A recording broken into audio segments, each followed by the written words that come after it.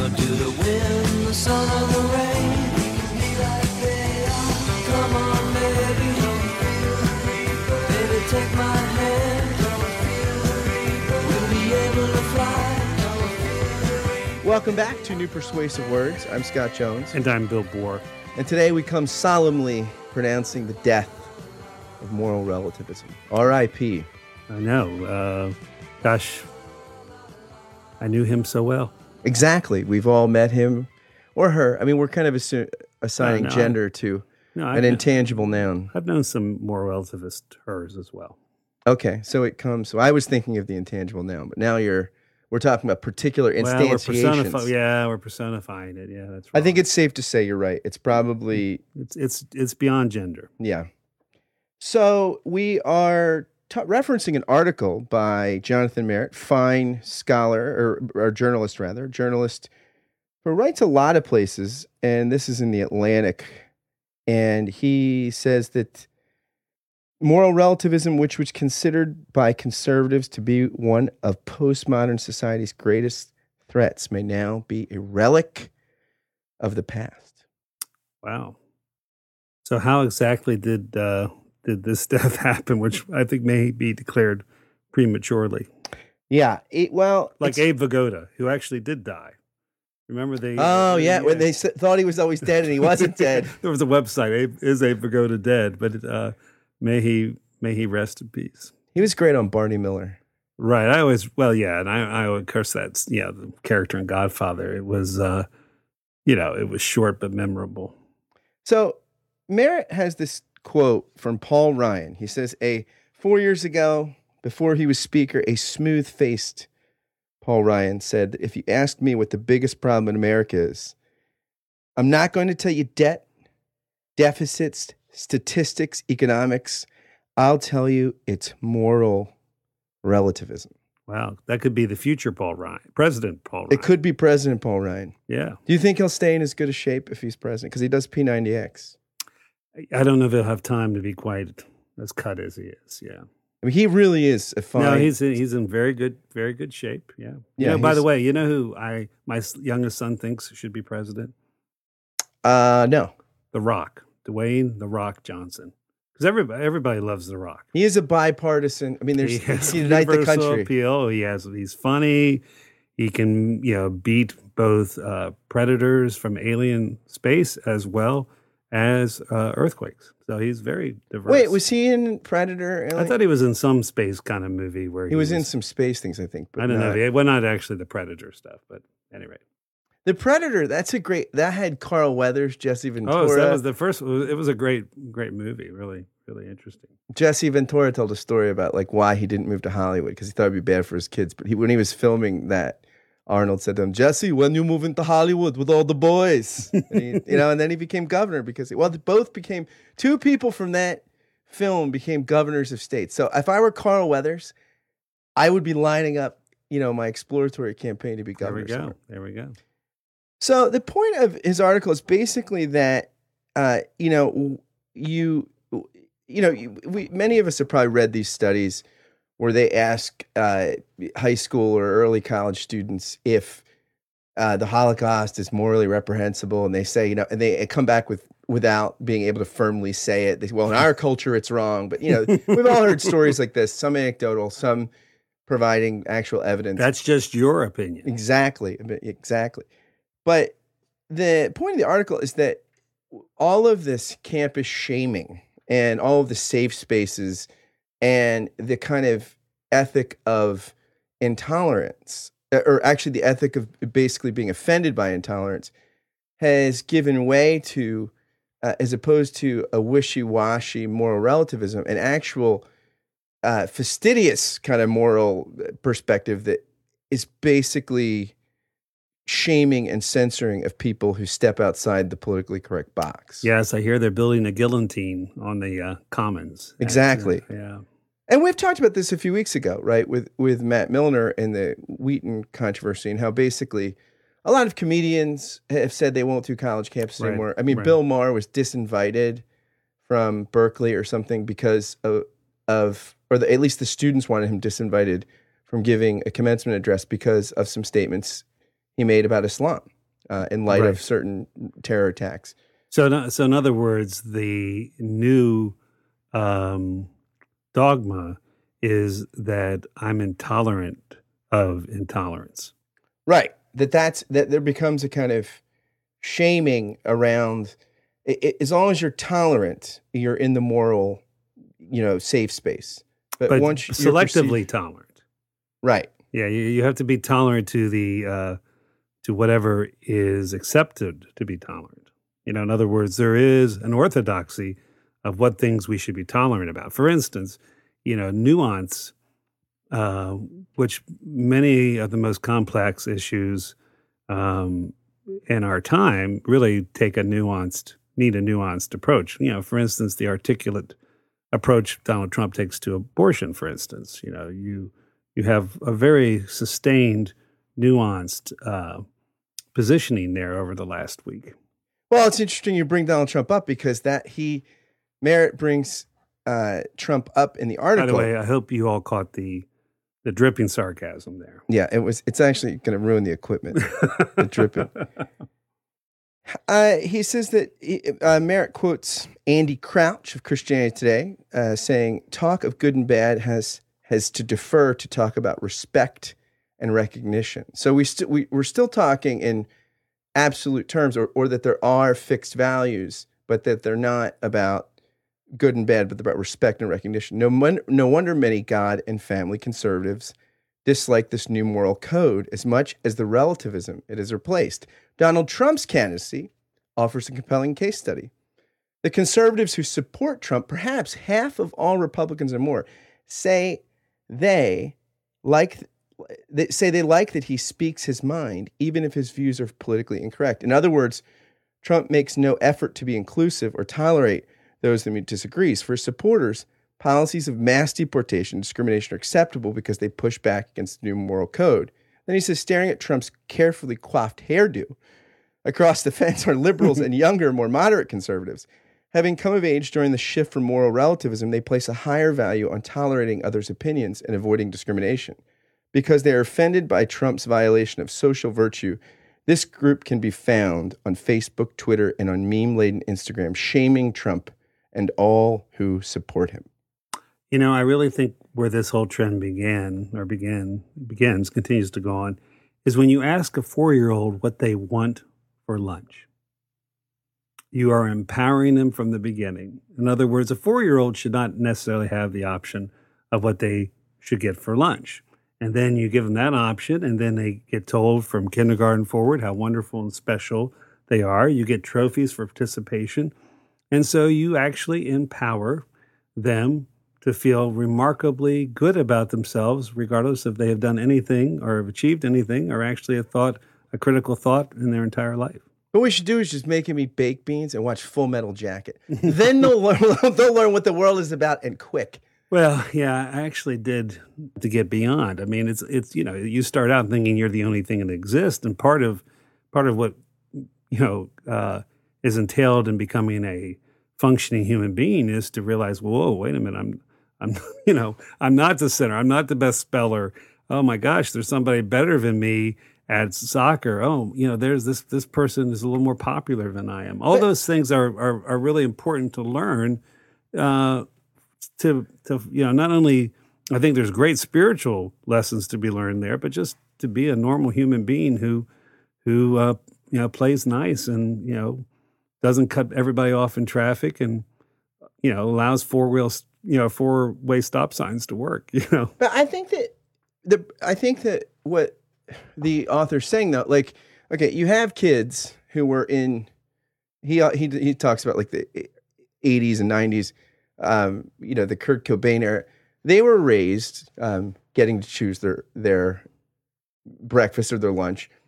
So are the kids who now appear more absolutist, less relativistic, although again, it's not a traditional family values based morality, but again, the inclusion, tolerance, shame. So it seems that the entitlement thing, well, that may be a big problem or in the way we raise our children.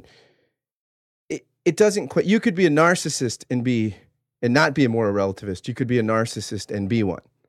So I Right. don't know that would change the dynamic. Well, but I think part of it's, and the other thing, I think generations react to each other. And then I also think social observers make constructs that exaggerate one generation's reaction to the other.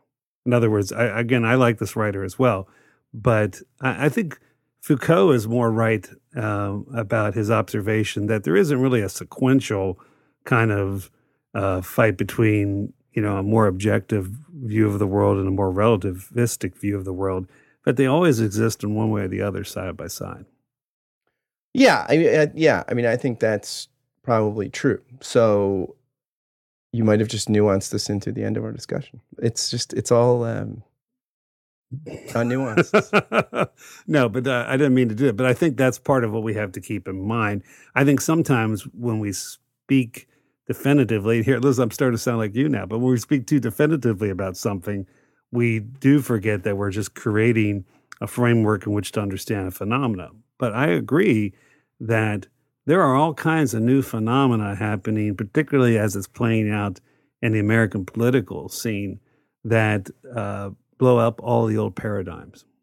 Yeah, and I think what he says about like the Trump shaming is true. I mean, I have not supported Donald Trump. I have not, like I've never said, but I will occasionally say, okay, this is really interesting or intriguing. And I've experienced the shaming thing. You have to watch who you talk about it with, because you can't talk about it without morally condemning anybody that would consider supporting him, or you are shamed. I mean, you're looked at as someone that is, trying to offer dispassionate reflections on Stalin or Hitler or something. Right. So, I mean, you're like, you're right. You're like, that's what you are doing. I mean, I think I've done. That was a case study. No, I do understand why people are attracted to Donald Trump. For instance, I mean, the day after 9/11, I said, we need to blow up something. So did Howard Stern. Yeah, and there was a kind of pragmatic dimension to that, and also that was a reaction. I mean, and that was an understandable position, but it was not my better angels or my more. Let's think about the big picture, that's involved there, because actually we did need to defend ourselves, but obviously that kind of let's blow up things and let's show them who we are has ended up killing thousands and thousands of people and maiming others and totally changing the geopolitical map of the Middle East.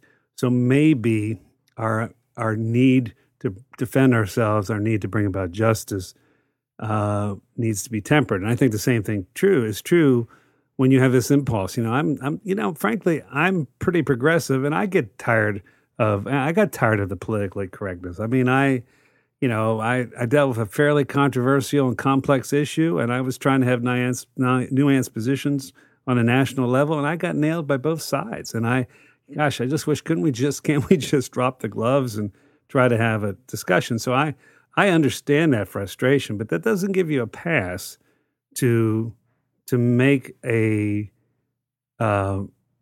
reactive move that goes contrary to your values. Well, yeah. I mean, it's interesting though. What we could debate, like again, what I think Merritt's pointing out is that these people in their Trump support, and you will hear people qualify. Like I've heard a lot of people say, "Well, I don't agree on this," but they are, in some sense, sticking up for their values, in that they are reacting to what they perceive as a censorious, politically correct. You can't say anything outside of this sort of culturally protected safe zone. So, they see it in some sense, Trump is defending their values. No, I can see that, and I understand. And you know what? There hardly has been anybody in the public square who I think out of fear has called that out. I mean, you do see it occasionally. You see professors periodically saying this is getting ridiculous, but you see some of those people end up having to resign because they said that. Yeah. And again, I think you and I've talked about this before. I don't know if we've talked about it on air, but like Susan Sarandon, who is a extremely progressive person, said that if Bernie doesn't get it, she's a big Bernie Sanders supporter, that she may vote for Donald Trump. And her reasoning was that the revolution needs to start one way or the other, which does sound to me like the reasoning of the French Revolution. Now, all right, I'll get away from fascism, but I'll say that does change for change's sake has not had a good history. Yeah, I agree. I mean, just look at Coke's formula, and it was the 80s. I mean, yeah, it's funny. I'm thinking French Revolution. And I'm thinking about that's one of the great mysteries of the universe. Why did Coke change? Why mess with it if it's not broken? You know what's hilarious about it? I just have to do an aside because I bust your chops. You probably know more about the French Revolution than I do, but you brought up New Coke. Well, it's just I don't know. Like when I get to heaven, God forbid, God hope I do. My big questions are not going to be about. They're going to be A, why did Coke change its formula? And was there ever a time when professional wrestling was real? That's going to be number 2. So I found this article that I remember reading. It was almost a year ago. It came out in the New York Times Opinionator by Justin P. McBrayer. What an interesting, distinguished sort of name. Who is an associate professor of philosophy at Fort Lewis College in Durango, Colorado. And he tells a story about going into his son's classroom, like a second or third grade classroom, on back to school night. And he was talking about the problem of moral relativism and not morally educating our children very well. And he sees this on the wall. Fact, something that is true about a subject and can be tested or proven. Opinion, what someone thinks, believes, or feels. He says, I was hoping that the set of definitions was a one-off mistake. I went home and Googled fact versus opinion. And he talks about finding the definitions online substantiating this, and the Common Core standards used by most K through 12 programs in the country require that students be able to distinguish among fact, opinion, and reasoned judgment in a text. And the Common Core curriculum online provides a whole page full of helpful links for lesson plans and quizzes. Oh my goodness! So yeah, he talks about this dialogue he has with his son. He says, "I believe that George Washington was the first president. Is that a fact or an opinion?" His son says, "It's a fact, but I believe it." And you said that what someone believes is an opinion. His son says, "Yeah, but it's true." And he responds, "So it's both a fact and an opinion." The blank stare on his face said it all. Now, Bill, here's a little test I'm going to give you, which is devised from questions available on the Department of Education. I take its resources on fact versus opinion worksheets. So why don't you do this to me without warning? Because it's fun. All right. Are the following facts or opinions? Copying homework assignments is wrong. That is an opinion. Cursing in school is inappropriate behavior. That is an opinion. All men are created equal. That actually, unfortunately, is an opinion as well. It is worth sacrificing some personal liberties to protect our country from terrorism. That is an opinion. It is wrong for people under the age of 21 to drink alcohol. That is an opinion. Vegetarians are healthier than people who eat meat. Oh, I hope that's an opinion. But I think actually there is scientific fact that backs that up. Drug dealers belong in prison. That's an opinion. The answer in each case, the worksheets categorize these claims as opinions. So you passed the test, Bill. The explanation on offer is that each of these claims is a value claim, and value claims are not facts. This is repeated ad nauseum. Any claim with good, right, wrong, etc. is not a fact. So in summary, he says our public schools teach students that all claims are either facts or opinions, and that all value and moral claims fall into the latter camp. The punchline, there are no moral facts, and if there are no moral facts, there are no moral truths. Well, and see, it's a misdefinition of fact, kind of using a scientific method.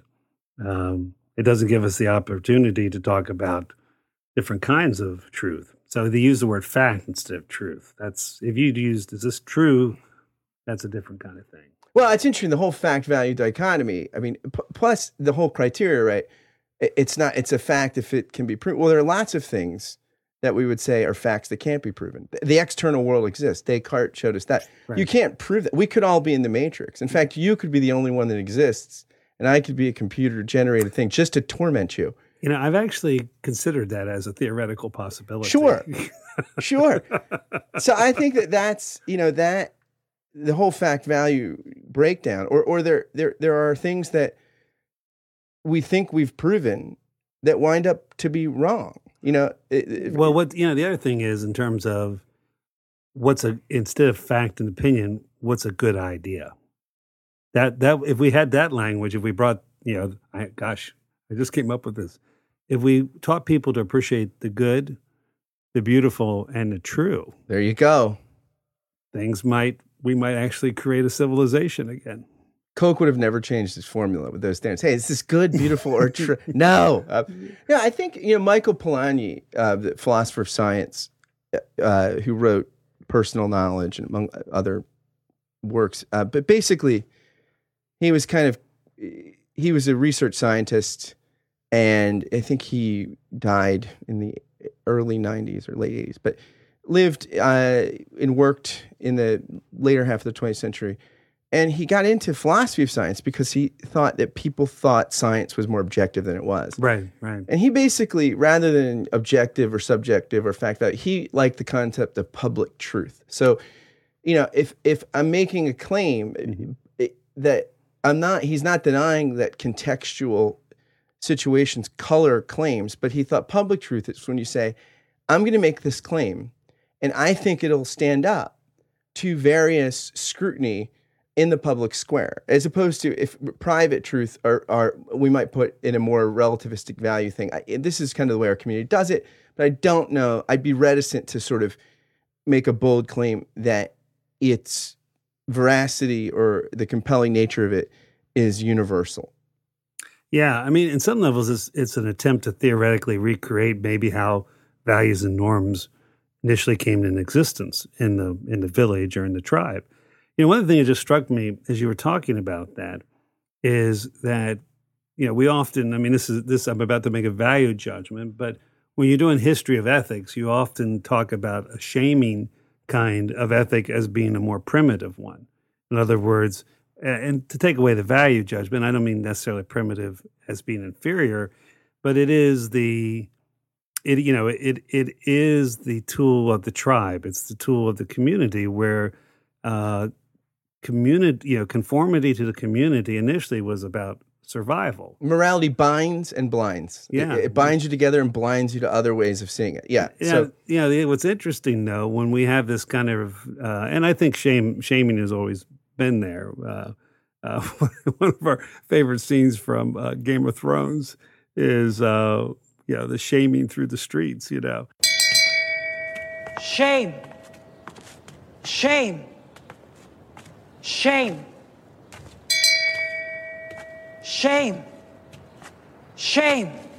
But shame. It is shame. It in some levels, shame. It is the morality of the playground. It's a morality that you hope people get beyond at some levels, that they can see things beyond merely trying to make people conform. Ironically, where you have this great kind of return to conformity, it's hard to know which tribe to be a part of, because those tribal and community connections in many ways have been obliterated.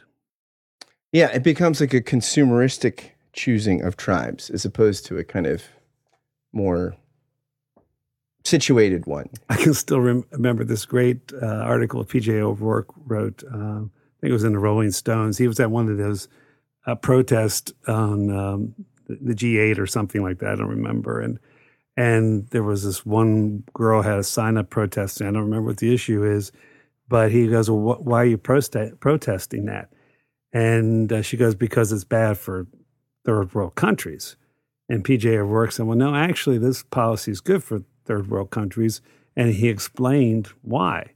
And she thought for a minute, she put down her sign, and then joined another protest and picked up a new sign. So that's it. She's choosing her cause. And there's a fluidity there. So I want to close our discussion with something I read earlier this morning from The Beauty of the Infinite by David Bentley Hart. It's a big book and not a quick read, but and it's worthwhile engaging. I liked it just to make sure that people are following you. That there's no sort of overarching means of critical analysis or back and forth by which you can just sort of distill the absolute truth into some crucible that, can get above the culture and relativistic. There's no privileged position. Right. Yeah. He says, for Christian thought, this is not by any means a disheartening project. For if indeed God became a man, then truth condescended to become a truth, from whose historical contingency one cannot simply pass to categories of universal rationality.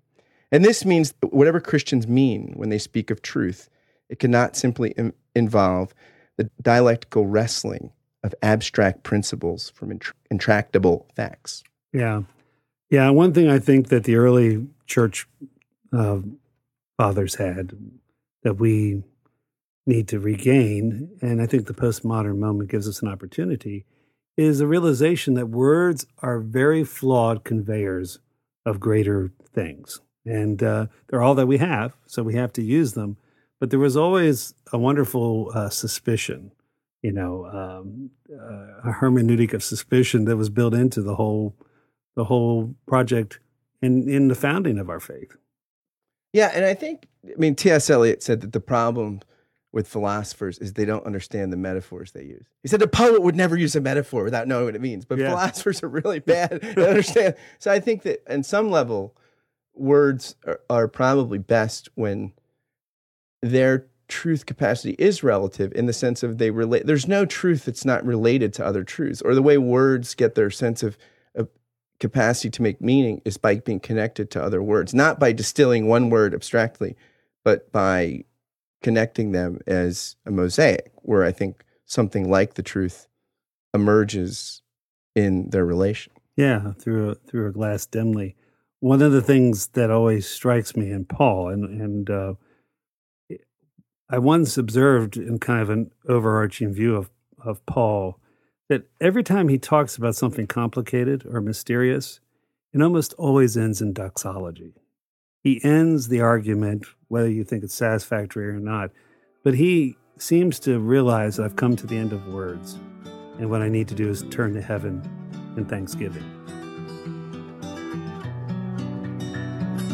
Don't know why I'm still afraid. If you weren't real, I would make you up. Now I wish that I could follow through. I know that your love is true and deep as the sea. But right now, everything you want is wrong. And right now, all your dreams are waking up. And right now, I wish I could follow you to the shore. Freedom, where no one lives.